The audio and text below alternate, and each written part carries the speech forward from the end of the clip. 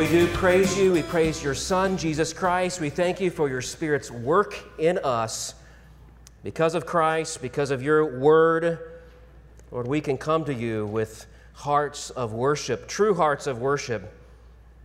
And though all of us have sinned, we can come confessing that sin, knowing that you're faithful and just to forgive us of these things, so that we can stand before you with a right heart, with a right attitude, knowing that because of Christ our sins have been forgiven. Lord, this is true for those of us who are believers. For those who are not genuinely saved, we pray today they would believe in Christ, they would believe in His resurrection, that anticipate the great thing that Jesus accomplished, and that was power over sin and death and His own resurrection, believing that they too will one day be like Christ, or they will see Him. Lord, bless us as we study your word now. We pray, Lord, as we come into this week and the next week celebrating the resurrection of Christ, Lord, we will believe the truth and we will filter out all the lies, all the hateful, spiteful, arrogant lies that have crept into this world, and not just into this world, but into the church. Help us reject these things, believe the truth, love your Son, and be with you in glory. It's for His name's sake we ask these things. Amen. You may be seated. Well, as always, it's great to be with you today. Grateful for this privilege to read the Word of God, to sing it, to study it, and apply these truths to our heart. Please open your Bibles to Matthew chapter 22. Matthew 22, verses 23 to 33. And here we find another challenge, another trap that is being set by the religious leaders, the leaders of Jesus' day. This is from another group among the several groups of leaders. This was the group of Sadducees.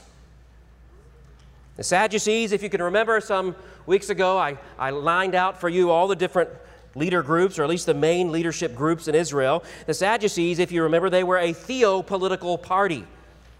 They were political leaders. They had a lot of power, men of influence, men of great position. But like the Pharisees and the Essenes and the Zealots, they were unified by their theological persuasion. They held a certain world view. And though they were far fewer than, say, the Pharisees, they likely had much more power than any other theopolitical group for a couple of reasons. One, they were in charge of the temple, many of them being Levites. They were in charge of the maintenance of the temple. And two, they were mostly made up of wealthy, very politically connected people in society. And so you can sort of deduce here why they would have been so influential and why they were so powerful. Again, many of them Levites. They were legally to care for the temple, and they had begun to fund the temple. You see this in just about any organization, not the least of which is churches, local churches. Wealthy men come in, they begin to fund, and maybe their character doesn't line up with what they're supposed to be, but they're giving all the money, they're funding the enterprise, and so people just give them power. And that's what happened with the Sadducees. These men were wealthy. They had lots of power. They had funded the temple's buildings, expansion, and upkeep. Because in Jerusalem and because in Israel, the social center and the religious center was there at the temple, these men had fantastic power. They were the leading wealthy, connected group in Jewish society. Theologically, they would be what we would call liberal, progressive. Why? Well, they are similar to the liberals of our own day. They rejected most of the Bible, all but the first 5 books. And even in those, they rejected ideas of God's sovereignty. They preached free will, that God sort of bows to what man does, the actions and decisions of man. They rejected the miraculous. They rejected angels and demons. Particularly, they rejected the miraculous as it pertained to the afterlife. They believed in no afterlife. No resurrection of people, either for good or for bad, for eternal glory or eternal punishment. They did not believe that after we lived there was anything. As you might expect, this made for sharp disagreements among the leaders of Israel, especially with the Pharisees. The Pharisees prided themselves of being conservatives, of being fundamentalists. They had all the rules, all the laws, and they prided themselves in knowing and believing all the Bible. Of course, Jesus brought out their hypocrisy. They didn't actually know and believe the Bible, but they prided themselves in this, and of course, they would have affirmed the resurrection where the Sadducees would have denied resurrection or an afterlife, to use their thinking there. And so they had many disagreements with various people about various issues, particularly as it pertained to the afterlife, or to use their word here, resurrection. And that is a subject matter with which the Sadducees wanted to trap Jesus. There was one thing they agreed on with the Pharisees, and that is they hate Jesus. So much like the Pharisees, they looked for opportunities that they could trap Jesus. They could get him to say something that would indict himself or make him look foolish, so they'd have a reason to accuse him or perhaps even arrest him, put him on trial, and kill him. But just as Jesus did with everyone that day, he sent them away with their tail between their legs, at the same time, gave his followers great instruction, great truth that we can glean from this text. So let's read this story together. Matthew 22, beginning in 23. Follow along as I read aloud. The same day, Sadducees came to him, who say that there is no resurrection. And they asked him a question, saying, "Teacher, Moses said, if a man dies having no children, his brother must marry the widow and raise up the offspring for his brother. Now there were 7 brothers among us. The first married and died, having no offspring, and left his wife to his brother.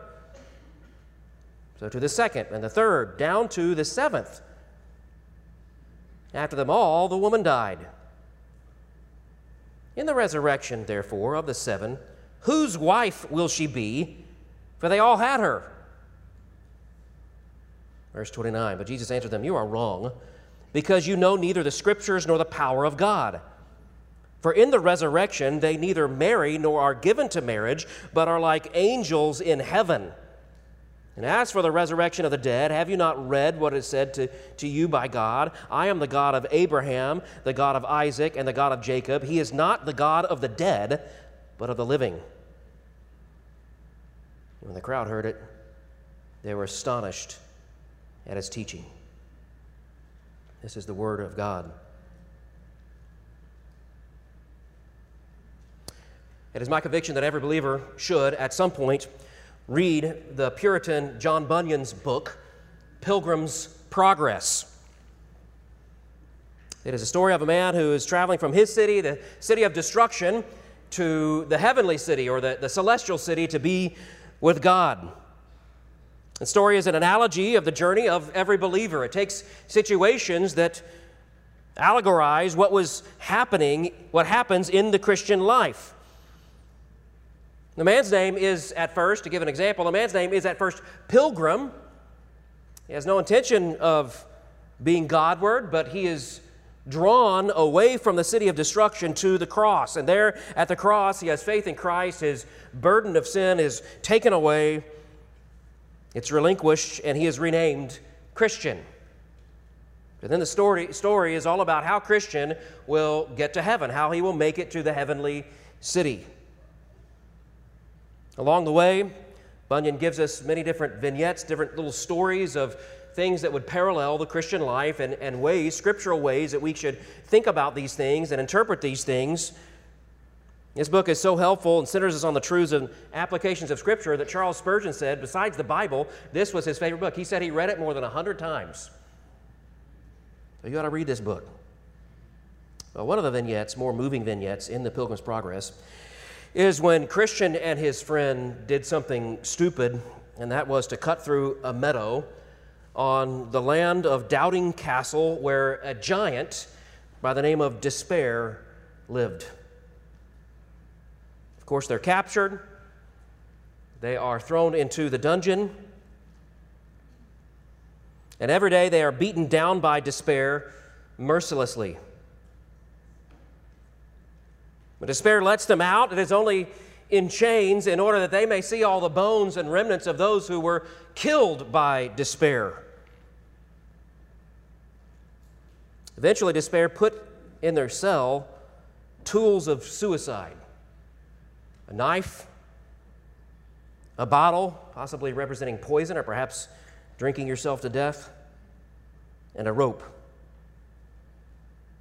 Christian at this point is in the dungeon of despair. He's lost all hope. He began to reason with his friend, why not just take our lives? I mean, we're never going to get out of this place.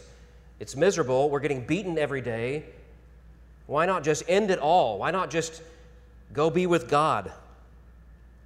He's in the depths of depression. He's in the depths of despair day after day. We can't go on like this. And I think we can identify with it, especially those of you who have depression. That dark cloud rolls in.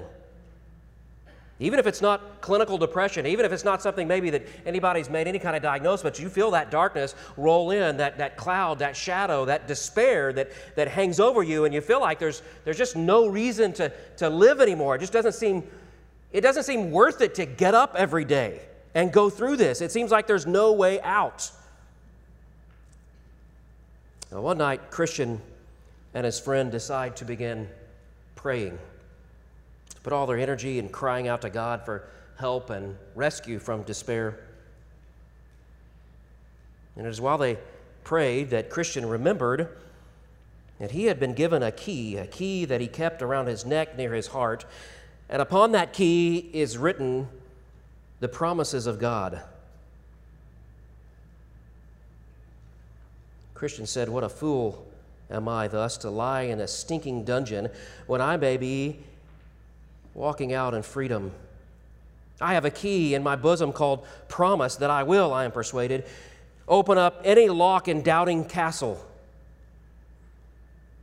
So they try it. Sure enough, it frees them. They flee the castle. They run back to the king's highway and travel again toward the heavenly city.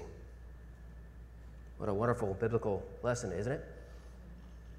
If you're a believer, no matter how hard things are, no matter how deep you have gone into depression, you have something. You have a key. And that key is on your bosom. It's at your heart, the promises of God. Promises like, "I will never leave you nor forsake you." Promises like, "God's ears are open to the cry of the righteous." Promises like, "Though I walk through the valley of the shadow of death, I will fear no evil, for you are with me. Your rod and your staff, they comfort me." And promises about your eternity, your afterlife. We read some of those already today, that like Jesus, who was first, we too will be resurrected, given an indestructible body of glory, and live forever with God. Jesus said, "I am the resurrection and the life. He who believes in me, though he dies, he shall live." John 11:25. Philippians 3:21, "But our citizenship is in heaven, and from it we wait for our Savior, the Lord Jesus Christ, who will transform our lowly body to be like His glorious body by the power that enables to subject all things to Himself." Isn't that great? These are the promises that we as Christians carry on a key around our neck to help us, free us from the prison of despair and depression. These particular promises, these specific ones, are anchored in the resurrection of Christ. Jesus' resurrection is the proof and the foretaste of our own eternity, that there is a resurrection for those who follow Christ. Take away the doctrine of resurrection, you take away all hope. Take away the resurrection, you take away the very proof that Christ has power over sin and death, and that God accepted His sacrifice and saves those eternally who believe in Christ. This is why Paul said, "If you profess with your mouth and believe in your heart that God raised Him from the dead, you will be saved." So Jesus preached His resurrection. He promised His resurrection, and to follow through, He promised our own afterlife, our own resurrection, an eternity, a positive resurrection, an eternity with God forever in glory. Now, the Sadducees rejected the whole idea as silly, something for weak people. Now here they are, they think they've come up with some sort of trap to befuddle Jesus, to give Him pause about His belief and His teaching of the resurrection. They think they can stump Him, they think they can make a fool of Him. They come up with what they think is a great argument against the resurrection and afterlife, and make a fool of Jesus, but it is Jesus who makes a fool of them. All right, what can we learn from this story? Two things. Maybe you want to write these down. Number one, beware of the leaven of liberalism. Beware of the leaven of liberalism. You remember back when Jesus said in Matthew 16, beware of the leaven of the Pharisees and the Sadducees. This was Jesus warning his disciples not to toy around, not to entertain, consider the damnable beliefs and behaviors of these leaders of Israel. You notice Matthew, he has the fullest idea, the leaven of the Pharisees and Sadducees. Now, leaven is something that spreads, takes over, it dominates, it affects everything, it changes the actual substance, even the molecular setup of whatever it comes to be a part of. So the warning is that the thinking, the attitudes, the belief systems of the Sadducees can take root and change everything. And it can spread to your family, it can spread to others around you as you believe falsely like them, as you do and act and believe and set up your worldview that is false. It will spread to others, it will infect and kill others. So Jesus says, beware, this will kill you. Don't toy with it. Don't mess around with it. Be wary. Look for it in order that you may flee it. Well, as I've said, the Sadducees are most comparable to today's theological liberals. I'm not talking about liberal politics, though oftentimes they go hand in hand, but I'm talking about theological liberalism. Maybe that's not a phrase or a word that you've heard of or at least thought of very much. So let me explain about these men and what they believe. The Sadducees were wealthy, as I said. They were considered educated. They were considered the leaders of Israel because they were wealthy and they were educated, and many of them were on the Sanhedrin. In fact, many of the Sanhedrin, though there were Pharisees on the Sanhedrin, many of the Sanhedrin, because they were leading all of Israel, were Sadducees. They prided themselves in their rejection of the faith of the simple-minded of the people of Israel. What was their belief system? Well, first of all, they rejected the idea of a sovereign, all-powerful God. They did not believe that God was more powerful than nature, and they rejected even that God would be sovereign over man's decisions. So they, like Pelagius later on, and Arminius even after that, they believed in free will, and not just free will in the sense that man has to choose God, has a responsibility to pray, to evangelize, to have faith, to make a decision for Christ. Not just that kind of free will. This was unbounded free will that was not in any way controlled or sovereign over, or God had his sovereignty over it. God had to, in essence, in their minds, react to all the stuff that happened in the world, whether it was nature or whether it was man's decision. God was just the sovereign, or the not sovereign, but the divine reactor. He just responded to everything and just had to sort of go along with whatever people were doing.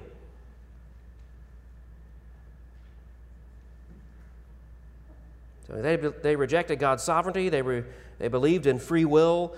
They did not believe, third, they did not believe in the afterlife, from dust to dust. They taught that nothing happens after death.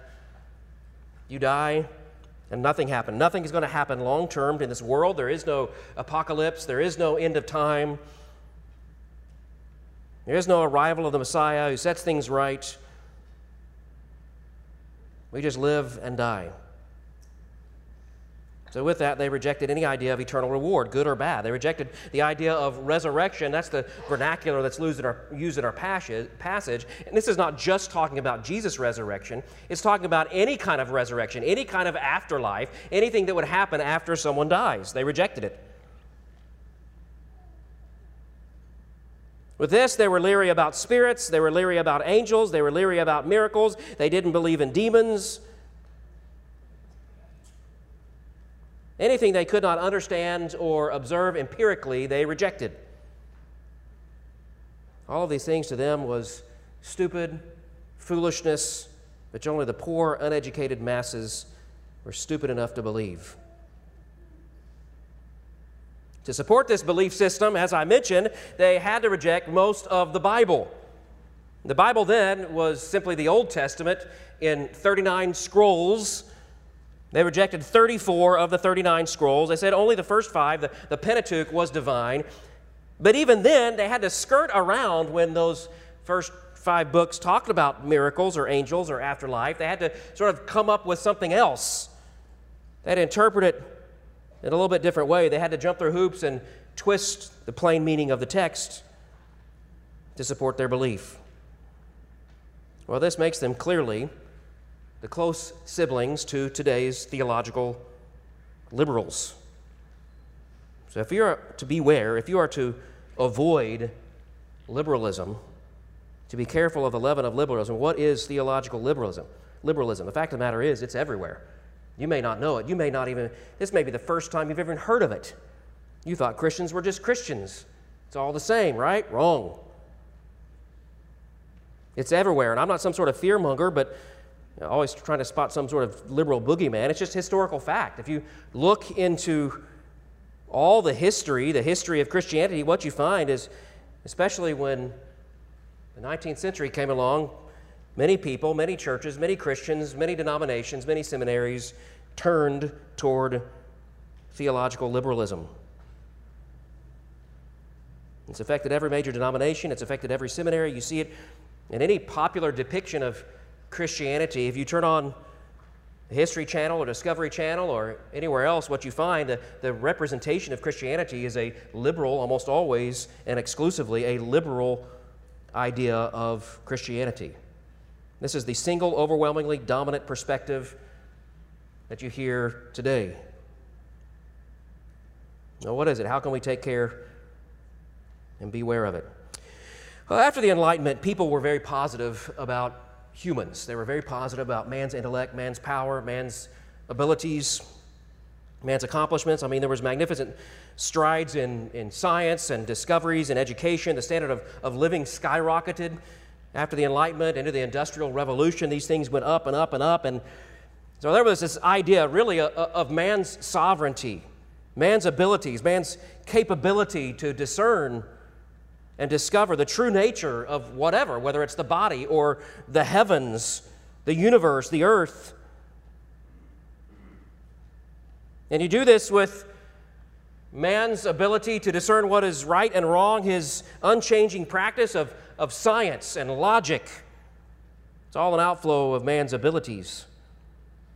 So with that optimism came negative views of anything that they could not explain logically or scientifically. Any discussion of the supernatural, any discussion of the afterlife, any discussion of the spiritual, of the divine, this was all instantly cast aside as illogical and irrational codswallop. Only uneducated poor people believed in those things. Charles Darwin and many others were eventually very open about their disbelief and their doubt. Not initially, but eventually. He was actually forced, I don't know if you know this or not, but he was forced to go to Cambridge and study theology. He had zero interest in it. He had no desire to study theology. He admitted this. He believed that what they were studying there was illogical and unintelligible. When he married his wife, which incidentally was his first cousin, you didn't know that? He lied to her. People told him that she's really religious and she's going to be unhappy. She finds out that you despise all this. So he lied to her to tell her that he was religious when in fact he was not. Interestingly, his main reason for rejecting God was not because he engaged in logical discussion at Cambridge with the theologians. It's simply because he looked at the world, saw bad things, and said, I can't imagine a God would ever allow anything bad to happen. It was not logical. It wasn't thoughtful. He didn't engage Scripture. He didn't engage theologians. He just brushed it aside without much logical thought at all the while claiming to be logical and scientific. By the way, this is a hallmark tactic of atheism and agnosticism, isn't it? Don't actually engage. Don't talk to those stupid Christians. Just brush it aside. Don't let them in the universities. Don't let them have professors. Just kick it out. Just ignore it because we already know it's stupid. Now get rid of it. Someone told me the other day that their child came in and said, Pastor John said the word stupid. I've been told not to say stupid. Sorry, children. He said stupid. I'm quoting somebody. It's not a good reason.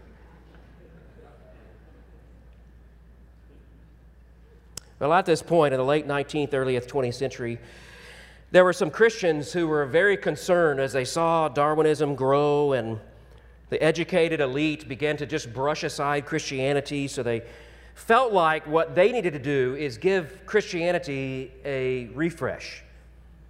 Christianity 2.0. We Christians need to relinquish our insistence on all these things that are sort of embarrassing and illogical, like creation and the virgin birth and the resurrection and inerrancy and infallibility of Scripture and miracles and heaven and hell, the apocalypse, the return of Jesus. I mean, we just need to get rid of this stuff. All of these things are really unscientific and unbelievable to modern man. We should be embarrassed to hold these doctrines because, they said, if Christians go around insisting these things, these silly myths, Christianity will soon die. So they decided Christianity needs an update, a refresher, to account for all that man has done and all that we know now, all the amazing strides. Let's make something more amenable to modern, educated man. By doing so, they thought they would save Christianity. Different groups of liberals rose up. One popular liberal persuasion that you'll hear even today is what's called neo-orthodoxy. They said, we can explain all these perceived miracles in the Bible naturally. These things happened, but they happened naturally.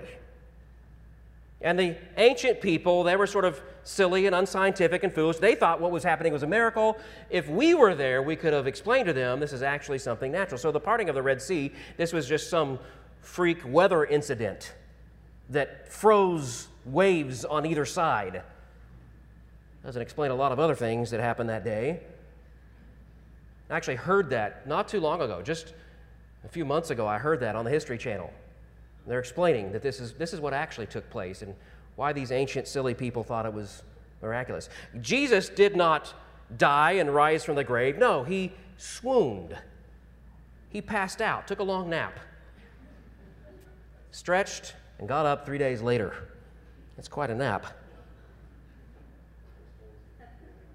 Another popular movement within liberalism, and this is one that I think is probably most applicable now, another popular movement within liberalism is called the social gospel movement. It began in the late 1800s. Believe it or not, it was a Baptist, Walter Rauschenbusch, who pastored a large church in New York City, the Second German Baptist Church. He spearheaded the whole social gospel movement around 1900. He rejected the atonement. That is to say, he rejected Jesus was a substitute for anything. He rejected the resurrection. He rejected any kind of individual resurrection, the afterlife, as silly and unnecessary. He said that kind of bloody religion is unacceptable to modern man. Instead, he said, we need to replace all of that with love. What did he mean?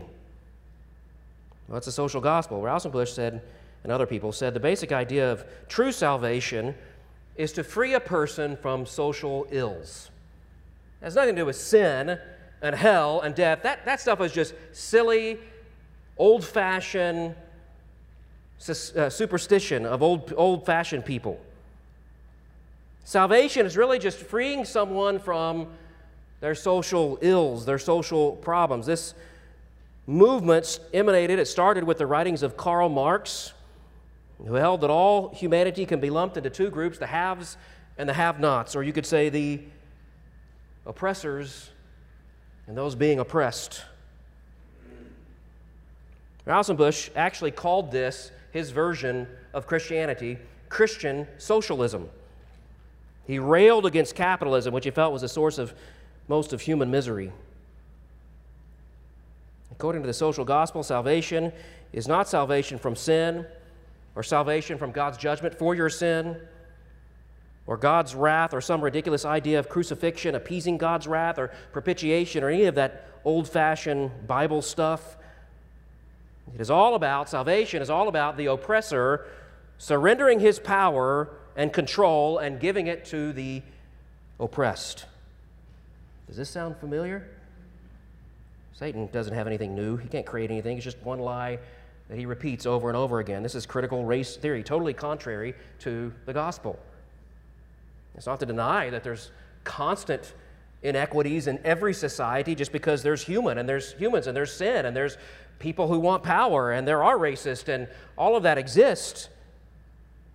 That doesn't mean the Bible and the gospel is wrong.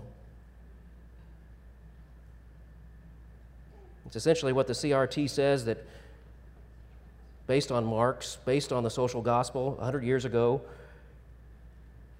we ought to take these ideas of oppressors and oppressed, and import this into Christianity and do this so that we can become relevant and we can speak to the issues of the day. And if we don't, we're going to die. Look how dead our church is. If we don't do that, we're going to die. They want to rescue Christianity from itself, attract the world. Let's give people something appealing and sophisticated, something relevant, not some story about some ancient Jew being killed. Give them something that will solve their problems. Well, this is one of the allures of liberalism, isn't it? This is how you can spot it and run away from it.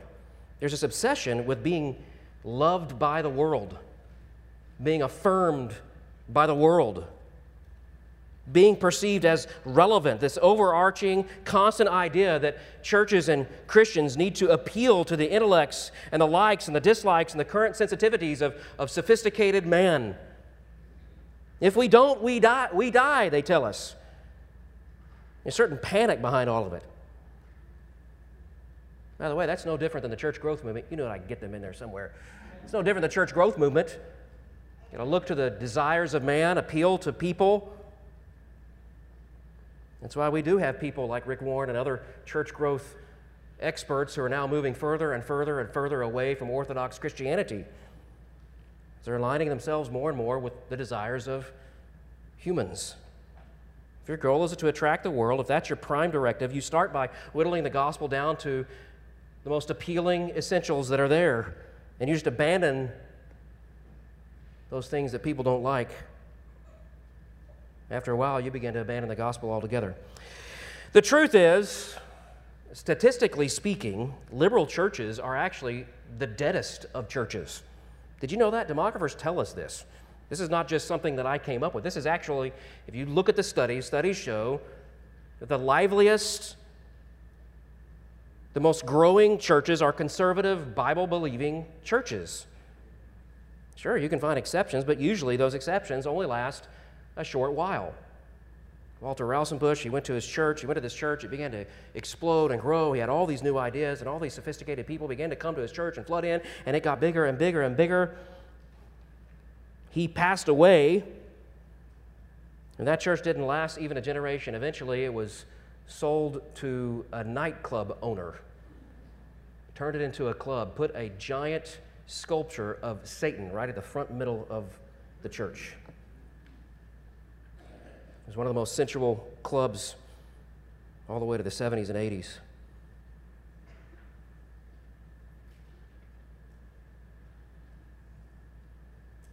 With many of you, I've observed something interesting over the last 24 months during this COVID era. It wasn't just COVID, there have been other challenges to the local churches. For one, it was what I call real COVID. There was a disease out there that threatened people who are vulnerable, people who had illnesses. There's no doubt about it. And the question is, how does the church deal with that? That's ravaging people. What do we do? We hear about choirs, small choirs of elderly people, several of them dying after getting together. You have to think about what you're supposed to do. So churches had to figure out what they're going to do with real COVID. There's also what I called fake COVID. This is what you heard on all the news channels on both sides. All the politicians, they peddled some sort of version of COVID, probably to gain points or gain money or gain power. Churches also had to deal with the outplay of the election, which, as we know, ended up with the storming of the Capitol. And churches had to thread a needle with the whole Black Lives Matter movement. How do we understand the plight of people who are mistreated, but at the same time, how do we reject these false ideas like critical race theory? that pit humans against each other and try to solve racism by creating more racism. It's been interesting to watch how churches react to all of this. I sat through several Zoom meetings with other pastors. I sit in my office, and in these Zoom meetings, I felt like you could divide the pastors into one of two groups. One group was made up of those of us who were concerned about truth, concerned about obedience, doing what the Scripture says, doing what's right in terms of their church, fundamentally and ultimately for their spiritual health. And then there were those pastors who seemed obsessed with how others would view their church. What was their church's image in society? They seemed obsessed with what the outside world would think about them. And it seems like their whole decision-making processes were designed around what will the outside world think of us.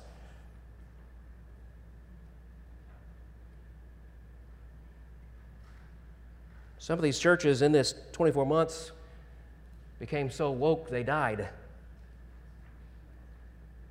They whittled down to so few people. They're just a fraction of what they used to be. But there never ceases to be this allure. Pastor and church caught up in the desire to appeal to the world, to be popular. Maybe it's under the banner of evangelism. But when you take away the gospel, it's not evangelism anymore. You're just building your own kingdom. To be popular, to be affirmed, this is a huge allure. Pastors and churches always a bit embarrassed of those basic Christian truths about creation, the miracle of God's Word, the people of Israel, the virgin birth, the perfect life of Christ, His miracles, His death, His resurrection, even embarrassed about eternal matters, what happens in the afterlife, what's coming next, the judgment of God. So they hide all those things they're embarrassed about, whittle the gospel down to the things they think they're acceptable, and smuggle them in with other false philosophies.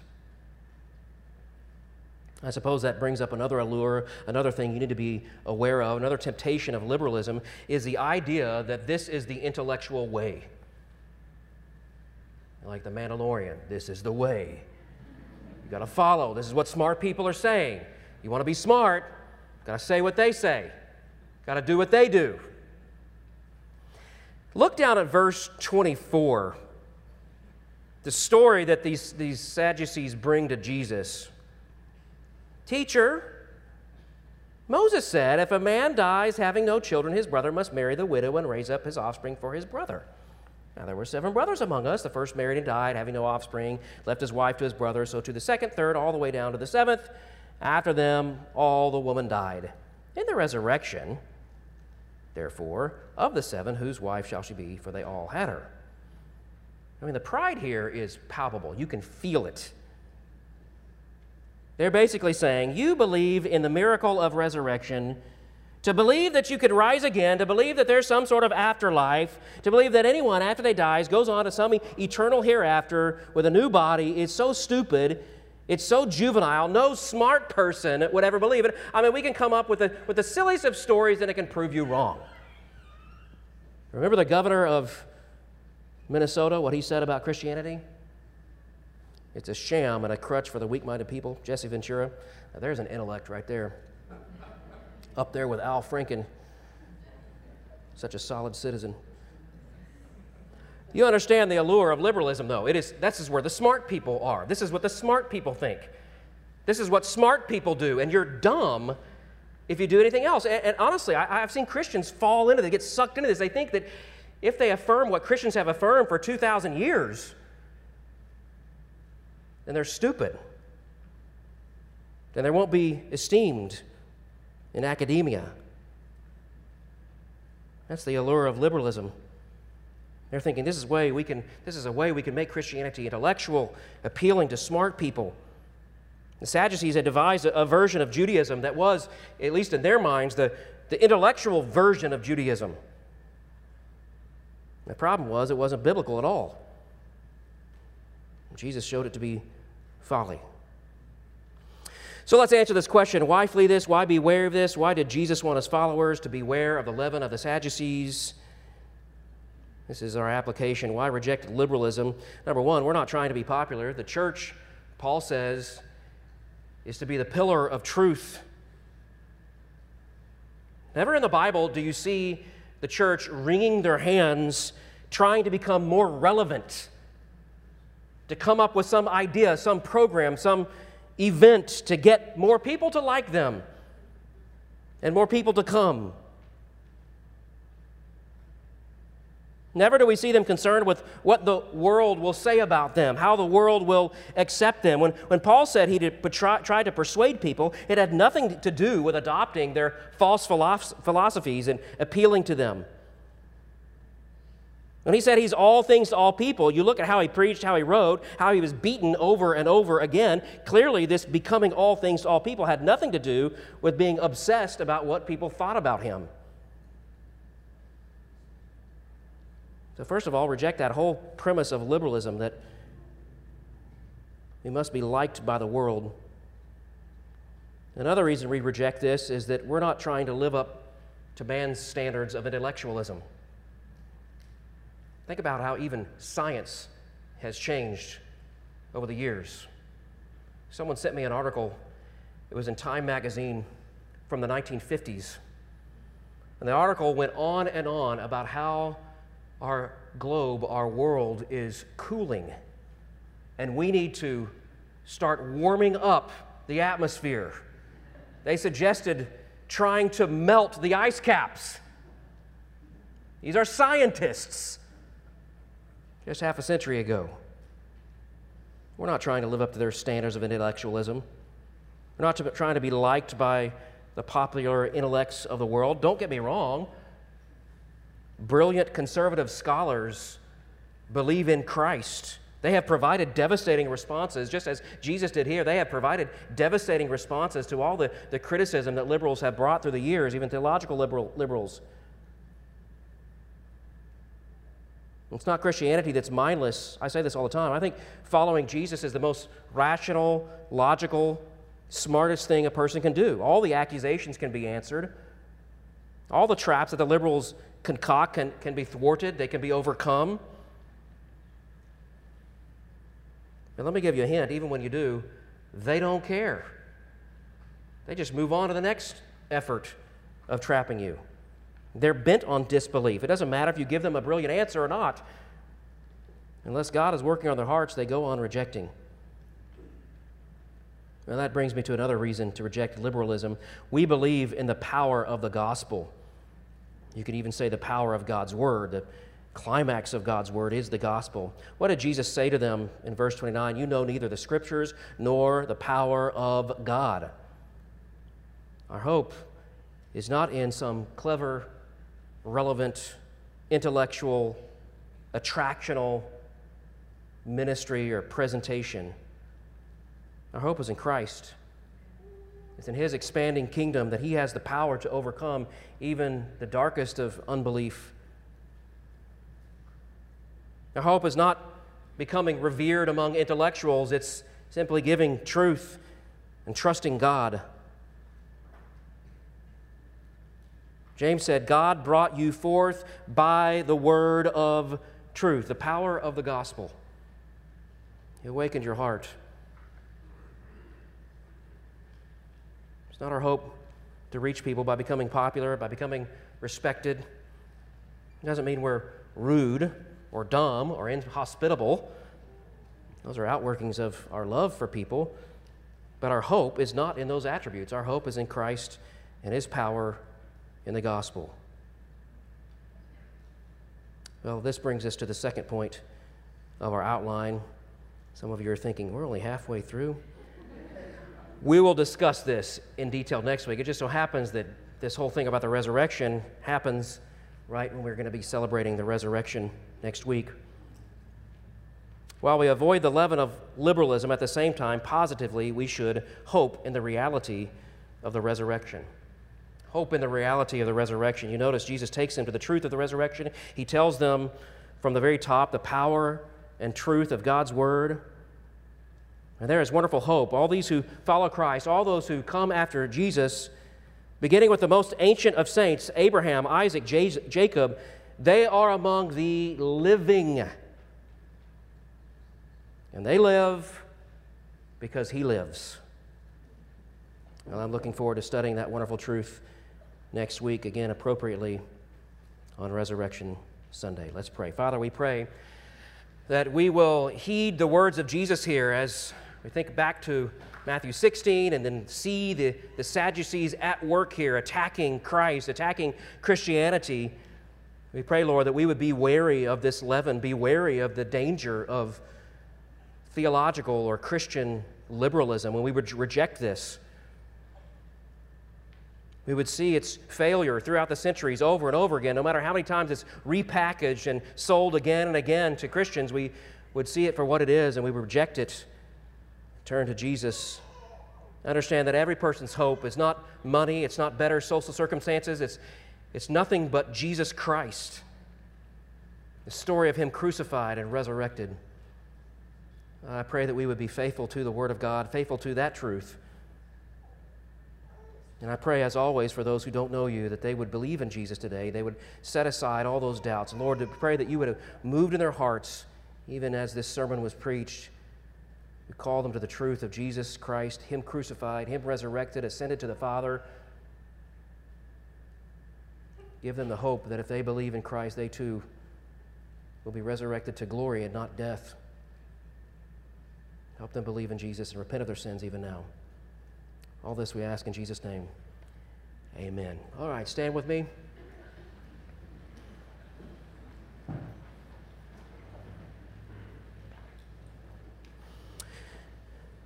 Now, as we go from here, may we be filled with the hope of a resurrected Christ who will come again gloriously. And we will live with Him eternally because He lives. Amen.